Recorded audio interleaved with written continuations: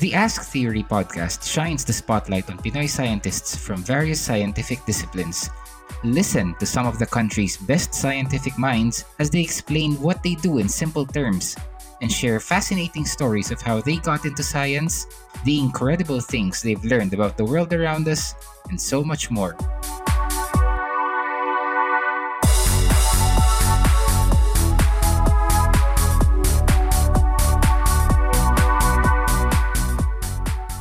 So, today's episode of the Ask Theory podcast is special. Ang guest natin, not one, not two, but three fellows of the Next Generation One Health Fellowship.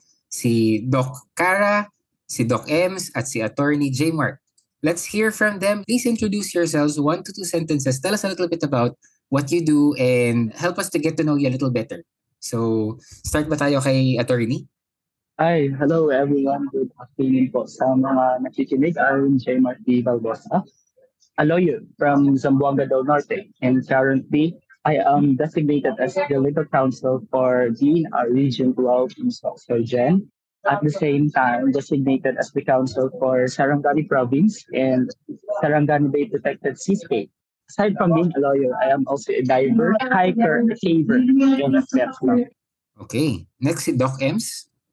Oh, hello guys. Welcome to this podcast. So, I am Doc Ems. So, I'm a graduate of BS Biology at the Pamantasan ng Lungsod ng Maynila and also have completed my Doctor of Medicine degree at the West Visayas State University. So, with the grace of God, I just recently passed the board exam last October 2023.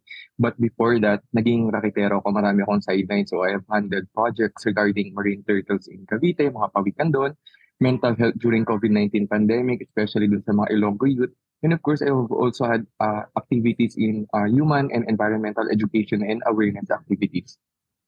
Oh, very exciting. Pag-uusapan natin yung mga projects nila mamaya. But last but not the least, si Doc Carah. Hi guys, I'm Carah Law. I'm currently preparing for my residency training. So, very recent lang to. Pero previously, I was a medical officer in a public hospital sa emergency department. Also a lecturer from some universities. Sige na nga, sa LaSalle tsaka sa UP, Open University. Graduate ako ng Doctor of Medicine sa LaSalle. Yung master's ko naman, major in Wildlife Studies, minor in Veterinary Medicine from University of the Philippines, Los Baños. Alright. So, nakilala na natin itong tatlong guests natin ngayon. Actually, before this recording, ang nasabi sa akin, sila daw yung tatlong fellows na dapat hindi pagsamahin sa iisang podcast dahil sila yung pinaka-energetic at magulo. So makikita natin yan. Pero bago nila tayo pakitaan ng kanilang energy, kwentahan niyo muna po kami. Paano ba kayo na-in love sa science or sa science-related activities na ginagawa ninyo ngayon? So, sundin na natin yung order na sinunod natin kanina. Simula tayo kay Atty. J. Mark. Yeah. For me, it started when I was in second year high school in Bukidnon. So I became a member of this Youth for Environment in School organization. And every September of every year is celebrated as Science Month. And schools all over the province of Bukidnon send students participant for 3 to 5 days science camp. Ako, I was a participant for Sayawit ng Kalikasan. Honestly, I am not really into science. It so happens that I developed the love for environmental protection that I took up environmental science as my bachelor's degree. Tapos, ito palang environmental science, hindi din to yung ito yung first choice ko na course kasi hindi ko siya kilala. My first choice actually is agriculture. At nung nagpa-enroll na ako, sabi ko, may nag-introduce sa akin na environmental science daw. Tapos nung nakita ko yung mga subjects, maganda to kasi more on environment. And environmental science is a generalist course kasi it encompasses all sciences. Yun yung start na I love science.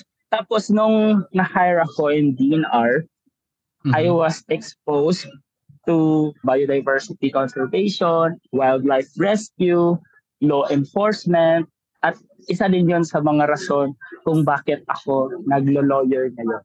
Wow! So talagang yung passion niya ay eventually nag-lead to yung kanyang profession. And yun nga, as you'll notice, hindi siya a scientist per se, pero yung interests niya are also aligned with conservationists, with scientists, the same scientists na naka-work niya dito sa Next Gen Fellowship.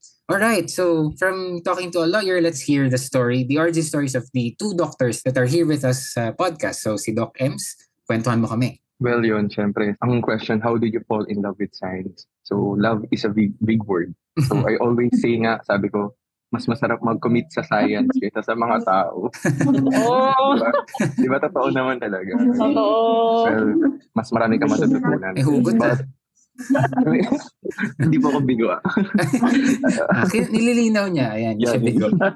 Well, as far as I can remember po kasi talaga yung love for science, it really started nung bata pa ako. So, naglalaro ako kasama yung mga langgam. I mean, as in like, nilalagay ko sila sa planggana, naglalaro ko sa ng mga ibon, butterflies, insects, earthworms, nagbubungkal ako. Tapos kapag yung mga kalaro ko before, pag may nakikita silang mga critters or any animals, pinapakita talaga nila sa akin. Then after that, sir, para ma-supplement naman siya. Kasi di ba ng mga bata tayo, may mga encyclopedia tayo, mga makakapal. Wala pang Yes. internet. So binabasa ko talaga sila isa-isa. Anong species to? Anong tong ganyan? Tapos, nasa-supplement naman yun ng mga show kapag may table kayo, mga Discovery Channel, tapos Nat Geo. Pero, nung ultimately na nun, after kong manood ng mga ganun, sabi ko, gusto kong maging oceanographer or maging biologist. Sabi ko. Pero kapag sinasabi ko yun sa mga kalaro ko, mga classmates ko, most of them will say, bakit? Anong gagawin mo dyan? Minamaliit kasi nila eh. Anong mapapala mo dyan? Anong magiging trabaho mo? Magiging mangisda ka ba dyan? So that's one of the reason I really pursued a hard science degree kaya ako nag-biology. And then until now, I can say yung first love ko pa rin talaga is science. I mean, mawawala na lahat ng mga tao sa mundo. Pero yung love ko for science is still there. Mhm. Wow. Okay, and si Doc Carah? Okay, yung sa akin, wala naman akong very compelling background kung bakit ako nag-science. Unlike nitong dalawang to. Ano yun, wala lang. Actually, pero same with Attorney Pangs.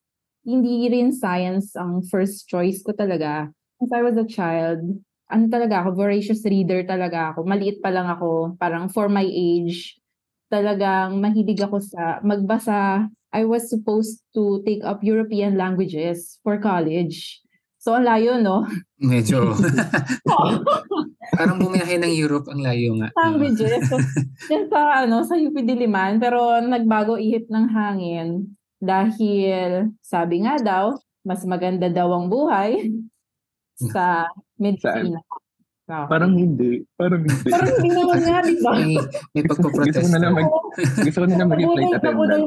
Nabudol kami doon. Pero yun yung talagang yun yung honest reason. I did love science naman. Bukod sa mga mythology books na binabasa ko nung maliit ako, meron din ako mga encyclopedias and di ko alam kung kapanahunan yung sineskwela, pero pero kung panahon namin yung sineskwela araw-araw. So, preferred ko siya over other popular shows back then. And then, yun na nga, pagdating ko ng college, pipili na ng course. So, pumili ako ng course na biology sa UPLB. And then, actually, pagdating ko doon, ang nasa isip ko, mag-shift out ako. Pero, hindi yun natuloy kasi naging totoo yung love ko for biology. So, tinapos ko siya with a major in zoology. Wow. So, parang na-develop na rin. Oo, na-develop, di ba? Nako. So, parang love talaga siya, na-develop. Oo. Okay. So, talagang na-in love sa science. In love sa science. Hindi, sila yung nagpo-fall. Charis! Wow. Okay.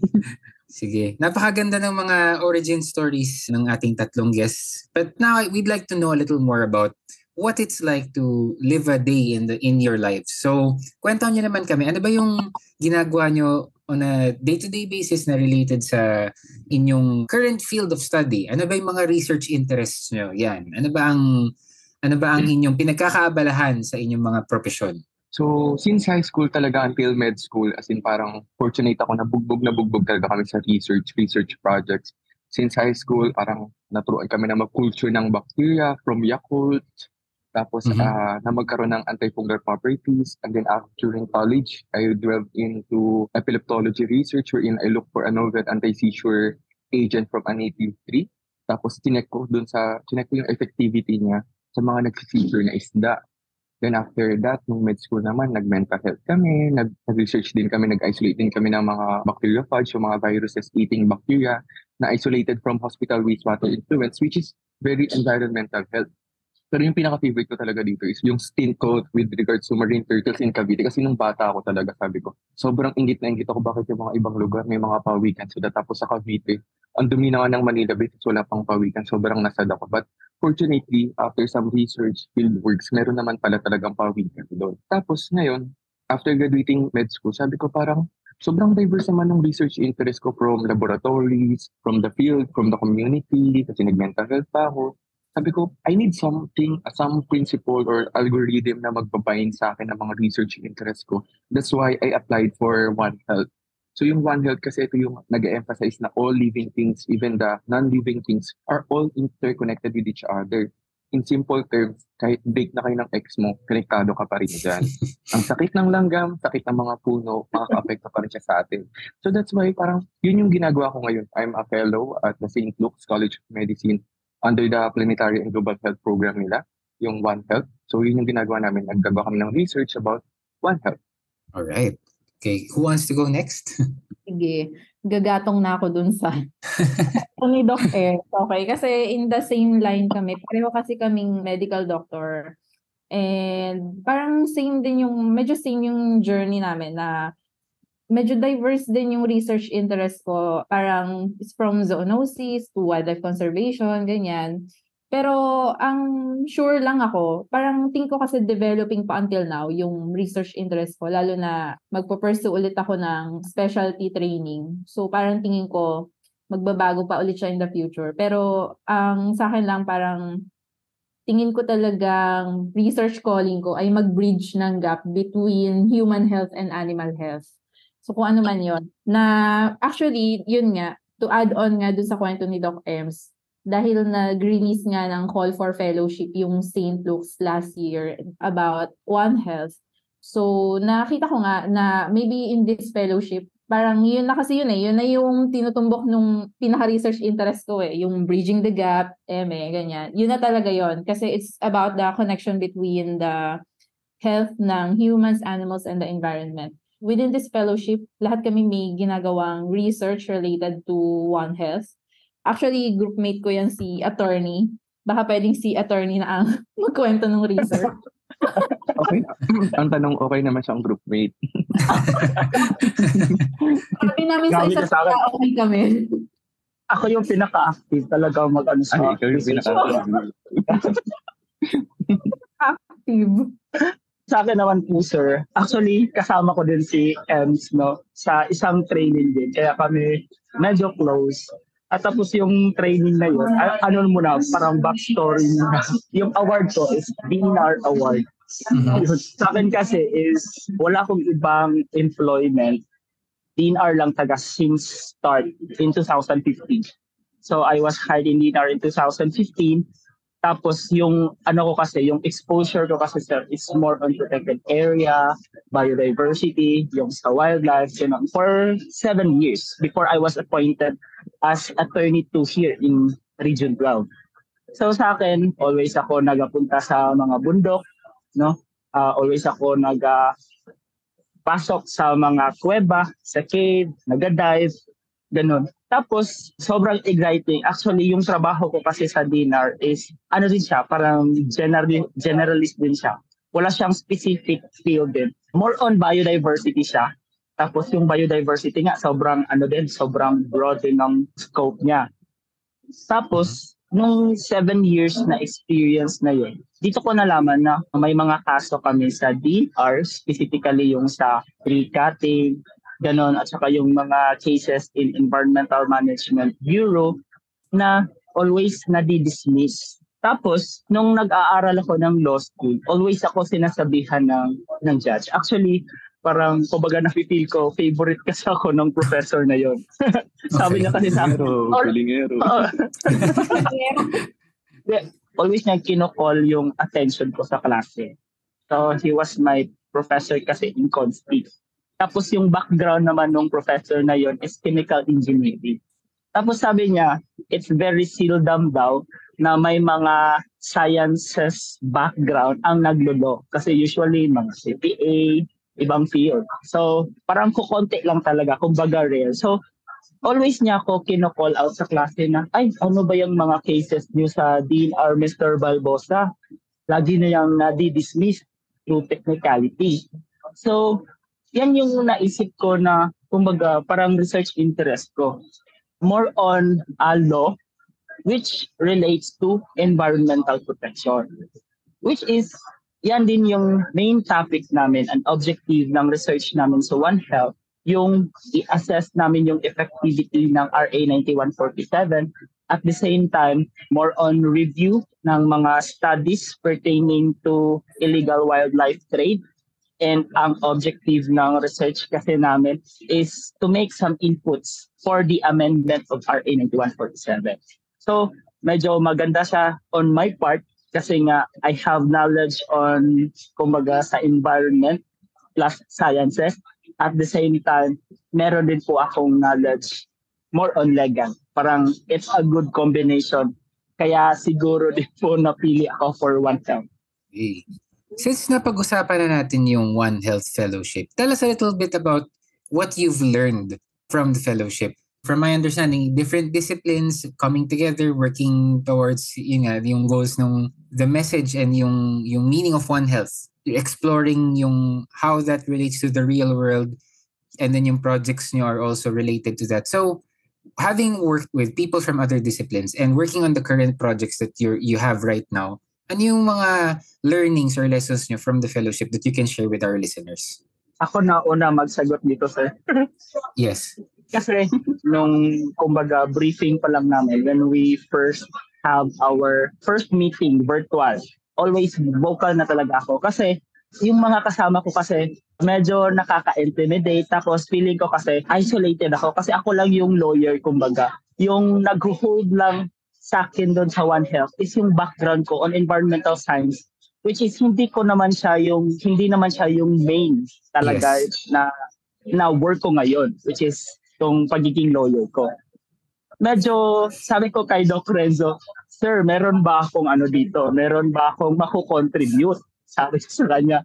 Tapos medyo kasi siya, medyo na-intimidate ako sa kanila kasi ang ganda pakinggan ng mga background nila, like Doc Carah, medical practitioner, zoologist, meron pa kami kasamahan na microbiologist. So ako, lawyer, tapos environmental science, tapos hindi, mostly kasi sa mga kasama ko, sir, is they are inclined with research. Ako medyo, yan kasi yung weakness ko.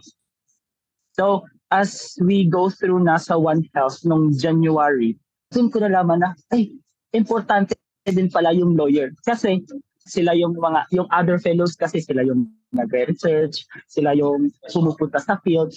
Tapos yung end goal pala is more on policies, which is magagamit mo siya na mag-i-input sila na, dapat yung provisions ng batas ganito. So, meron ba tayong mga batas na related sa One Health?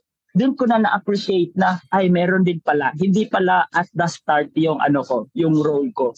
Kundi isa pala akong magiging major contributor, if ever, sa end goal ng One Health. Yun po. Si Doc Carah naman. Attorney, nasa na yung major contribution? Charot! Parang wala nga eh. Grabe naman kayo. Hindi pa kayo tapos. Super helpful ni Atty sa mga ganyang bagay. Huwag mo akong plastic in ends. Definitely, nung nag-join ako nitong One Health Fellowship na to, I have one word for this. Transformative. Mhm. Wow, transformative. Transformative. Miss Kurt. Transform from Maria Clara to for me talaga ang key takeaway mo dito sa fellowship na to kasi pumasok kayong lahat na pinili kayo eh. Ibig sabihin sinala na kayo. Yung background nyo, hindi lang siya standard lang. Ibig sabihin pinili kayo nung director, ni Sir Renz. So, ayan, sige na nga. Pinili kayo ni Sir Renz kasi nakita niya na may contribution itong mga pinili niya sa kung ano man yung research nga na research goal nitong fellowship na to. So, kumbaga, learnings, oo, matik nandun na yon. Matik lahat kayo, may baseline knowledge na for doing research. Talagang for me, ang best takeaway mo nga dito sa fellowship na to ay yung collaboration. Yung talagang opportunity to meet fantastic professional people na hindi mo akalaing nag-exist sila pero nandyan sila. Tapos magkakasama kayo sa isang kwarto with one goal, di ba? Which is one health. Mhm. Yun talaga yung tumatak sa akin dito. Of course, may mga ginawa ng mga seminars, nabanggit na yan. Pero ako, for me, yun talaga. Yung talagang collaboration. Opportunity for collaboration. Okay. Well, in my case naman po, yung experience ko with the Next Generation One Health Fellowship, I can summarize it with 2 words. Very high yield. Kasi kung 1 word si Doc Carah, dapat siyempre 2 words ako. As in, from the knowledge accumulation from the lectures and Sir Michael during the communication module, yung head namin kay Doc Renzo, sobrang dami niyang experiences na pina-forward sa amin. I mean, ayun yung maganda talaga. Ang pinaka natutunan ko dito is, number 1, dapat maging receptive ka. Kasi you don't hold the monopoly of knowledge. Hindi mo lahat alam. So you have to listen to your co-fellows, which can be parang master siya sa ganitong academe or sa ganitong field. So dapat marunong kang makinig. Pangalawa, marunong kang magtanong. Kasi hindi mo alam lahat. So kung may mga hindi ka bagay na alam, tatanungin mo talaga sila. Pangatlo, yung pinaka natutunan ko dito is learn to have some fun.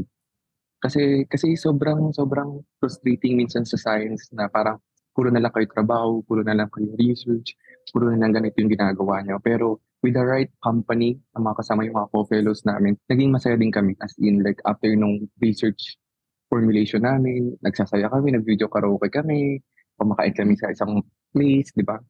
Umiinom, wine and cheese, mga ganang bagay. Wine and So, cheese. siyempre, para kunyari mag-level up tayo. Yun, so, just be fun kung nasa science ka. Or kahit nasa field ka. Okay. I have a question for all of you related to that. And siguro from sa kwento nyo kasi parang iba, ang saya nung getting to meet other people with different specialties pero iisa yung goal ninyo. So, my question to you would be, what would you say is the significance of collaboration in the life of a scientist or someone whose work is related to science? Would you say na if I wanted to become a scientist, collaboration is something that I absolutely have to prioritize or to aim for as I move through my professional career, and why? Okay. Sir Mikael, definitely as a scientist, dapat talaga i-aim mo ang makipag-collaborate with other disciplines. Kung ano man ang discipline mo, there's not one science discipline that stands alone. Mhm. Laging may kakambal yan na ibang disciplines. Laging transdisciplinary perspective as a scientist. So, kasi hindi naman, like, kahit medical, biological, or others, physical sciences, ano man yan. Lahat yan merong application sa ibang sectors sa ibang disciplines So, always aim to collaborate with other scientists. Very instrumental yon in understanding and addressing complex challenges within your field. Just to supplement dun sa sagot ni Doc Carah, yung importance talaga ng collaboration. Parang, just to quote my mentor, si Tita A, Ana Oposa, nanalo siya 2 days ago ata ng something na Ocean Awardee. So sabi niya sa akin, Ems, bata ka pa, 18 ka pa lang, 19, ganyan. So, hindi lahat kaya mo. Hindi kasi Superman. So, kailangan mo talaga ng tulong. Hindi lahat ng problema masasolve mo kahit gaano ka ka-passionate. So, you have to ask for help. And sabi nga sa mga kabit na teleserye, it takes 2 to tango. So, hindi mo talaga kaya mag-isa. You need to ask help po. I mean, yun lang po. Wala na akong masabi sa'yo. Nasabi na nila lahat. Nasabi na ba lahat? Sorry, Pwede ba? Pero hindi, I think Pwede for attorney Panggoy kasi si Doc Carah at si Doc Ems, science-based ang background nila. Ikaw, meron kang interest and syempre some practical experience in science-related activities, but your profession is primarily not within the science discipline. So siguro yun ang for you. Ano yung value in talking to scientists as opposed to, say for example, meeting other lawyers or other people who work in law, in the field of law? Parang syempre iba yung perspectives. But specifically with you working with scientists or men and women of science, ano yung masasabi mo about that in terms of yung value of collaboration? Okay. Yung sa akin kasi sir, yung word ko dyan is synergize. Kasi when you talk about, eto nga, yung nung na-meet ko nga sila, ang dami kong dapat palang matutunan. No? As, kumbaga sa akin kasi, yun nga, yung end goal ng research namin is more on policy siya. Tapos, if wala kang background kasi from these people or wala kang input from these people, hindi mo talaga ma-appreciate yung law na ginagawa mo or yung policies na tinatry mo na i-draft or i-formulate. Ganun.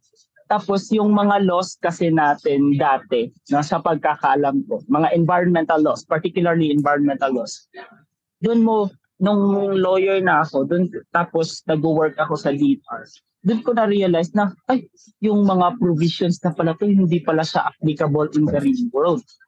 Kasi, mostly kasi yung mga nag-i-input are people, yan nga, minsan nga merong mga debate, no? Merong mga conflict between scientists and yung mga tagagawa ng batas. If you try to listen to these people, no, itong mga scientists, doon mo ma-appreciate, ay, ganito pala dapat yung provisions. Tapos, ano kasi, iba kasi yung legal na meaning at saka iba din yung meaning technically. Yung scientific, for yung words. Mga, for words. Tapos, pwede pala siya i-twist. Pwede mo pala siya i-interpret ng sobrang dami. Tapos, if you have inputs from these people, doon mo ma-realize, ito pala yung right word for this one na pwede natin gamitin sa batas na ma-encompass na yung gusto nyong sabihin. Parang ganun. Like for example, itong sa RA 9147, sir. Kami, nagdedebate pa kami mga lawyers yung sa PD 705, cutting alone. The word cutting alone. Sobrang daming interpretation kasi ng cutting pagdating namin sa mga lawyers. Sinasabi namin, kasali ba dyan ang pruning? Kasali ba dyan ano? Which is, na-explain din ng mga biologists or ng mga foresters. Ganun. So, kumbaga, when collaboration between lawyers and scientists, ang ganda ng batas na mako-formulate mo. Tapos yung batas talaga is science-based at the same time, maa-apply mo talaga siya in the real world. Yun po.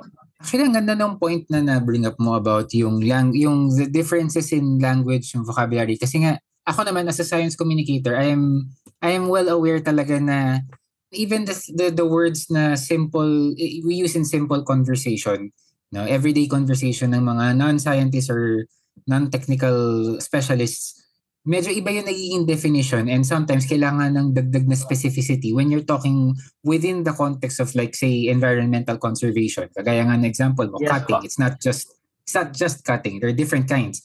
And one more thing na parang long-time listeners of the Ask Theory podcast will probably agree or will probably attest to this na every time I get to talk to let's say an environmental conservationist or a wildlife biologist and nagsimula na ng pag-usapan yung conservation, yung mga problems dito sa Philippines, no?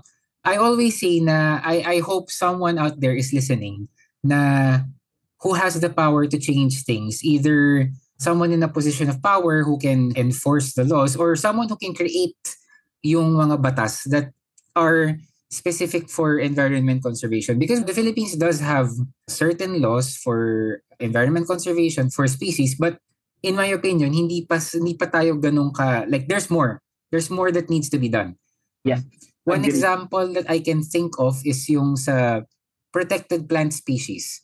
I recently wrote an article about the Rafflesia plant. And in doing so, I sort of learned na meron tayo palang batas that lists down sort of like the different protected plant species in the Philippines.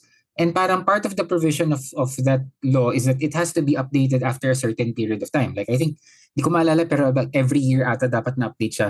When I checked, and this article was just published this year, it has not been updated for 6 years. So ang dami ng bagong species na na-discover na napangalanan na hindi pa rin sakop nung batas na yun that protects these species. And for me, problem yan kasi if these new species are actually dwindling in numbers or are endangered pero hindi sila kasama sa mga pinaprotektahan or pinagbabawalang putulin or dapat pangalagaan yung lugar where they're growing, there's nothing in the law that says that they can be protected. And therefore, mas nasa peligro sila than yung mga species na talagang nakalagay sa batas na you cannot mess with this ecosystem or this environment, this forest, because this forest houses this endangered plant species. Walang ganun for these new species. So definitely, yan yung, I think, while listening to the three of you talk about yung collaborating across disciplines, yan yung naiisip ko na parang the mission of science, or whether it's conservation or discovery or solving problems or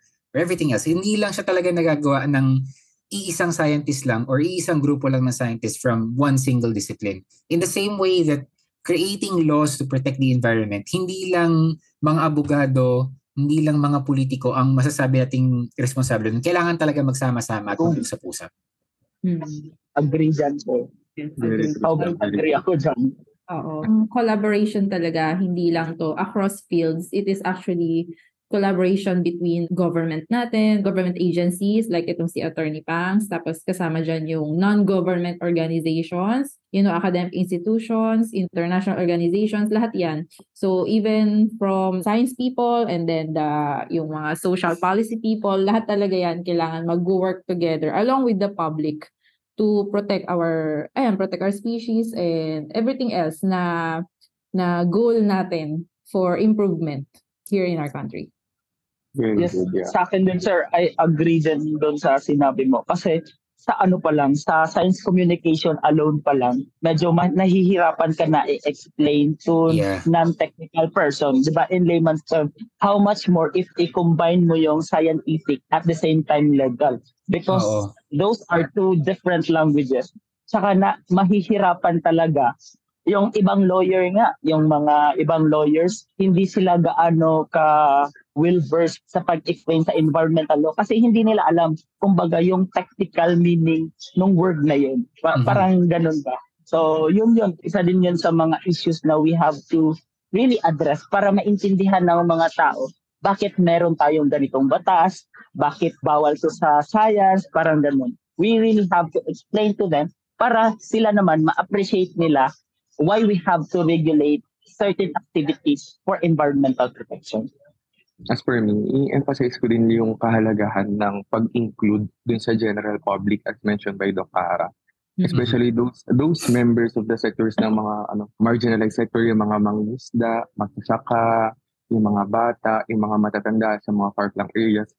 It's very equally important to include them also in planning, in kung ano yung perspective nila. Kasi sila yung nandun talaga eh. As compared dun sa mga government institution na nag-oversee lang tayo, dapat talaga i-capacitate sila, turuan sila. Ganun yung magandang collaboration, hindi lang basta-basta na, okay, doktor ako, attorney ako, scientist ako, kami-kami lang. Dapat i-include talaga sila sa management para maging holistic yung approach natin. When it comes to mga One Health issues such as wildlife trade, environmental degradation, and mga zoonotic diseases. Yeah, I definitely agree. And lalo na nabanggit mo yung environment degradation. Actually, ito siguro hindi naman favorite, pero it's the example that I always think of when sa mga ganitong usapan, lalo na when I'm talking to students or trying to emphasize yung importance of bridging that gap between yung science and the general public. Alam natin yung issue ng Dolomite Beach. Now Yes, sir. Lalo na nung kasagsagan ng pandemic, napag-uusapan yan. And some of our listeners, I think most of us may remember na there was one point na a group of concerned scientists, hindi ko na lang i-specify, a group of concerned scientists expressed their evidence-based opinions about the Dolomite Beach. No? And yung likely environmental impacts nun in different aspects of the whole issue. And there was a government official who did not appreciate what they said. And so medyo nakapagbitaw ng masasakit na salita yung government official who later apologized for what they said, for what that government official said. Pero point is, when these scientists sort of shared their thoughts, their expertise basically, hindi naging ganun kaganda yung pag-receive. And parang ang nangyari, yung feedback na bumalik sa kanila is negative pa. And in front of a public stage pa. So medyo may added element na medyo nakakahiya kasi parang, scientists would really just want to do their work. And then of course, when they see something na hindi aligned dun sa what the evidence says, syempre it's part of their responsibility, or they feel a sense of responsibility to speak out, which is normal. But because hindi nga, maybe hindi tayo, I don't know, maybe it's a cultural thing, hindi tayo ganun kasanay na marinig ang opinions of scientists, or we've just gotten used to just accepting, I don't know, these things na parang hindi na lang natin, hindi nga criticize hindi na lang natin bibigyan ng ibang perspective, tapos parang oo na lang tayo. So parang even the slightest hint of opposition sort of gets really serious negative feedback. And sana umabot tayo sa point na makapag-collaborate yung scientists, yung policymakers, people in power, and the general public. Na yung flow of communication, kapag may opinions tayong narinig na based on facts, based on evidence, na hindi nag-align maybe sa vision natin for certain projects, hindi na tayo mag-react that way. Or hindi tayo mag-react sobrang violently. Kasi parang we don't want to silence yung voices that have sensible things to say. Yun lang naman ang sa akin. Ako, sir, if I may add, Sir Michael, kasi I worked for so long sa Manila Bay kasi nga yun yung project ko before about sa marine turtles or yung pawikan sa Manila Bay. So, having heard of that issue sa Dolomite Beach, medyo masakit siya for me. Kasi hindi na pag-aralan yung mga ganong bagay. And hindi natin kasi sure kasi despite sa status nung Manila Bay natin, did you know that, guys, na parang there are 17 nesting sites ng marine turtles sa Cavite? In 4 municipalities, yung Naik, Ternate, Maragondon, Noveleta, tapos isang city yung Tansa, merong mga nesting sites doon. And for the year 2010 to 2021, nearly 9,000 yung hatchling na na-release doon. And despite that importance ng biodiversity na nasa Cavite and Manila Bay, hindi pa rin ganun na pag-aaralan masyado kasi ang daming reclamation projects, may mga voices na hindi nako-consult. I mean, sobrang papur talaga yung situation. And kahit anong ginagawa nating projects, tayong mga scientists, mga concerned individuals, medyo mahirap talagang palampagin yung right authority. And other thing kasi, yung general public, medyo lack of awareness and education. Then like, nung nag-survey ako, parang 76% out of 1,000 na youth, hindi nila alam na mayroong pawikan sa Manila Bay. So parang, ako naman parang, God, yung sa Dolomite Beach, parang nakikita lang nila kasi gumanda. Pero yung epekto nun sa mga ibang buhay ilang sa Manila Bay, hindi natin alam yung long-term effects nun. That's why parang need talaga natin maging mas matapang pa, mag-collaborate para mas gumanda yung approach natin sa pag-manage or rehabilitate ng Manila Bay. Yeah, ganda. Any other thoughts that you can share, Doc Carah or Attorney Pangs, or maybe some related experiences? Kasi ang ganda nga nung sinabi ni Doc Ems, na minsan masasaktan ka na lang kasi nga nakikita mo and alam mo the reality behind what's being seen.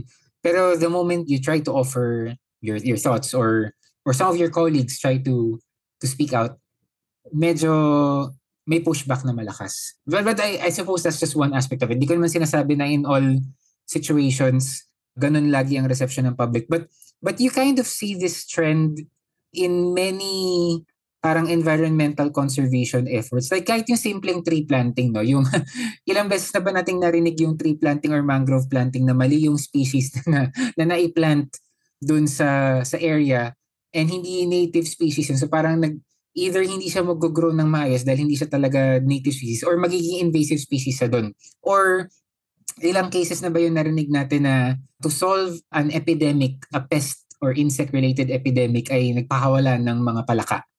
Cane toads pala yung pinakawalan, which are invasive pests. You see these kinds of similarities in in these projects na you kind of just wish there were more collaboration and communication between the experts and the people who are enforcing these policies. So what are your thoughts on that? Ako, I think si Doc Carah yung medyo well-versed yan kasi nag-aral siya ng wildlife science. Mhm. Regarding all those issues that you have tackled, Sir Michael and Doc Ems, no? Actually, tama ka, Sir Michael. Meron talaga may common root talaga to, which is yung aside from misinformation I think more of law enforcement. Ang personal take ko kasi dito, when I was still a graduate student back in UPLB, so I was doing my master's thesis in Palawan, and I've done fieldworks naman before, pero let's just say yun yung first time ko na kailangan kong ma-immerse doon sa tribal community kung saan ako nag-field. I had to stay there for months. And doon ko nakita yun nga yung pinag-uusapan nating realidad na may disconnect pala talaga doon sa gusto nating ipaglaban versus doon sa kung ano yung nangyayari on the ground.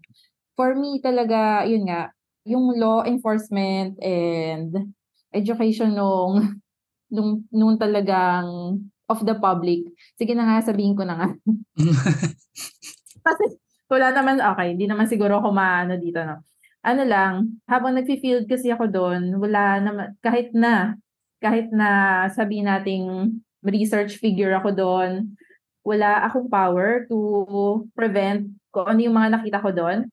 Merong illegal wildlife trade na nagaganap.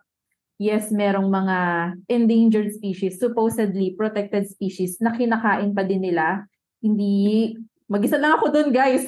Yeah, we can understand na ano nga yan. And it must have been so difficult to see that.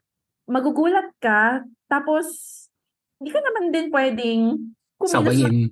Oo, hindi mo rin sila masasaway because itong particular issues na nakita ko na to ay nandun mismo sa, let's just say, parang yung indigenous area nila.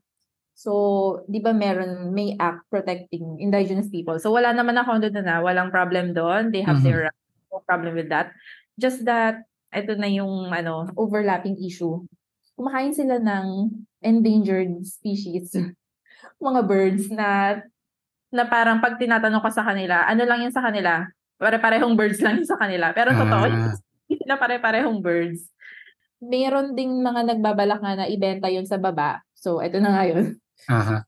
Ibenta nga raw sa baba, ganyan. Pero parang since these are people na wala namang connections to such dealings, hindi rin nila maibenta. So, most of the time daw, kinakain lang din nila, niluluto nila. Lulutuin nila, kakainin nila, tapos i-offer nila sa'yo. Tapos,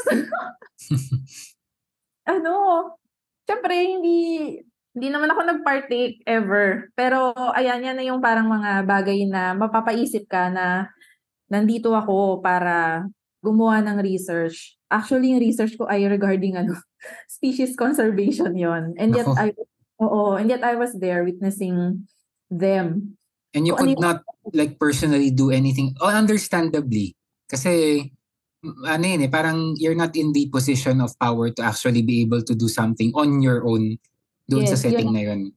Yun po, exactly yung tinutumbok ko sa storya kong ito. Hindi ako yung the person with the power or in the position to change this. Ang may position o may power dito ay ikaw, Atty. Pangs. Charis! True. Kami as researchers, as scientists, ginagawa namin yung role namin. Ito yung role namin. We will do the studies, we will research, we will publish the data and advise on how policies should be made. Pero yung policies na yon, yung gagawa nun, it will be our lawyers, kung sino rin yung mga government officials natin. Nasa inyo na po yan. So, yun nga po, kung may nakikinig po, sana may nakikinig, napakarami po nating very useful, very informative, groundbreaking data dito lang sa Philippines, made by our own, very own Pinoy scientists.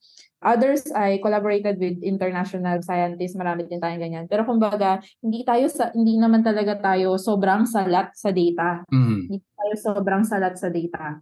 Kailangan lang natin ng mga tao, yung mga key people na gagawa ng tamang aksyon para masolusyonan natin kung ano yung mga most pressing concerns natin dito sa bansa.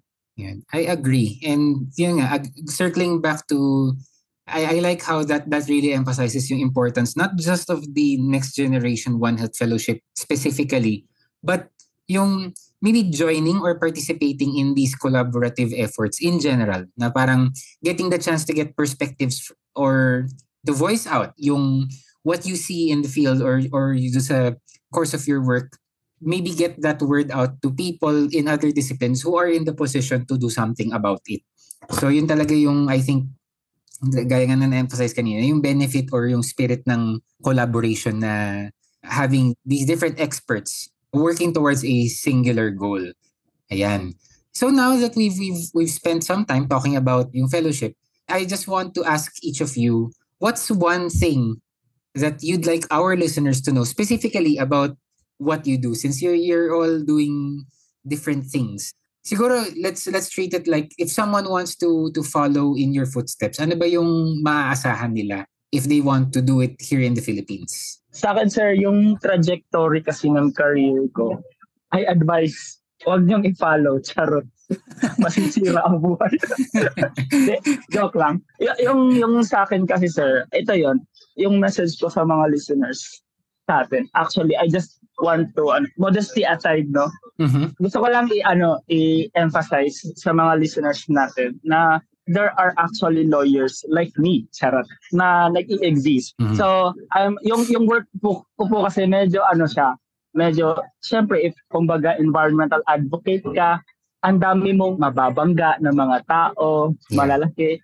Saka, syempre when it comes to lawyering or when it comes to other profession, yung unang-una nating iisipin, magkakapera ba tayo dito or magkakaroon ba tayo? Yan kasi yung parang kumbaga reality. Isa sa mga main reason kung bakit pinipili natin yung isang career na to. Oo.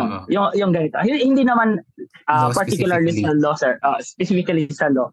Yung talaga, for practicality wise, isa yun sa mga for example, dito ko sa CPA kasi malaki daw yung sahod. Parang ganun ba? Pero wala akong wala. Talaga. Yes, isa siya sa mga main considerations. Pero yung work ko kasi as environmental lawyer, hindi siya tempting.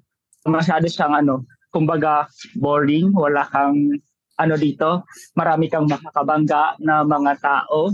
Isa sa mga advice ko, you have to learn how to deal with people kasi you will meet people with different interests. Kailangan mo i-balance yung interest ng mga, like example ako, kailangan mo i-balance yung interest ng mga scientists at the same time interest ng mga politicians. Sa paggawa ng batas kasi, you have marami kang Panginoon na need to please para ma-pursue mo ang bagay. Yung ganun ba? So, itong kumbaga career ko, medyo medyo challenging. Yan yung word. Medyo challenging siya. At saka, if you plan to choose a career na gusto mo na yayaman ka, it's not this kind of one. Pero I just want to encourage more people na to make or to become an environmental lawyer kasi medyo kokonti lang po yung lawyer natin in the country na nagse-specialize ng environmental protection and conservation. Yun po.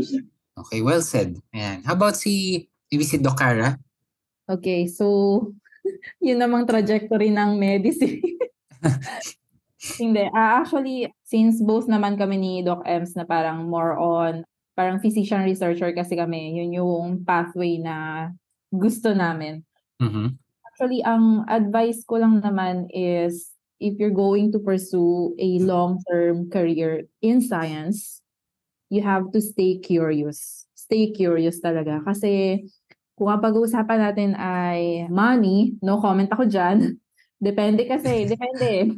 You know, hindi naman porket scientist ka, wala kang pera. Okay, hindi totoo yon. Pero hindi rin totoo na pag scientist ka, mayaman ka. Maraming pera. Oo.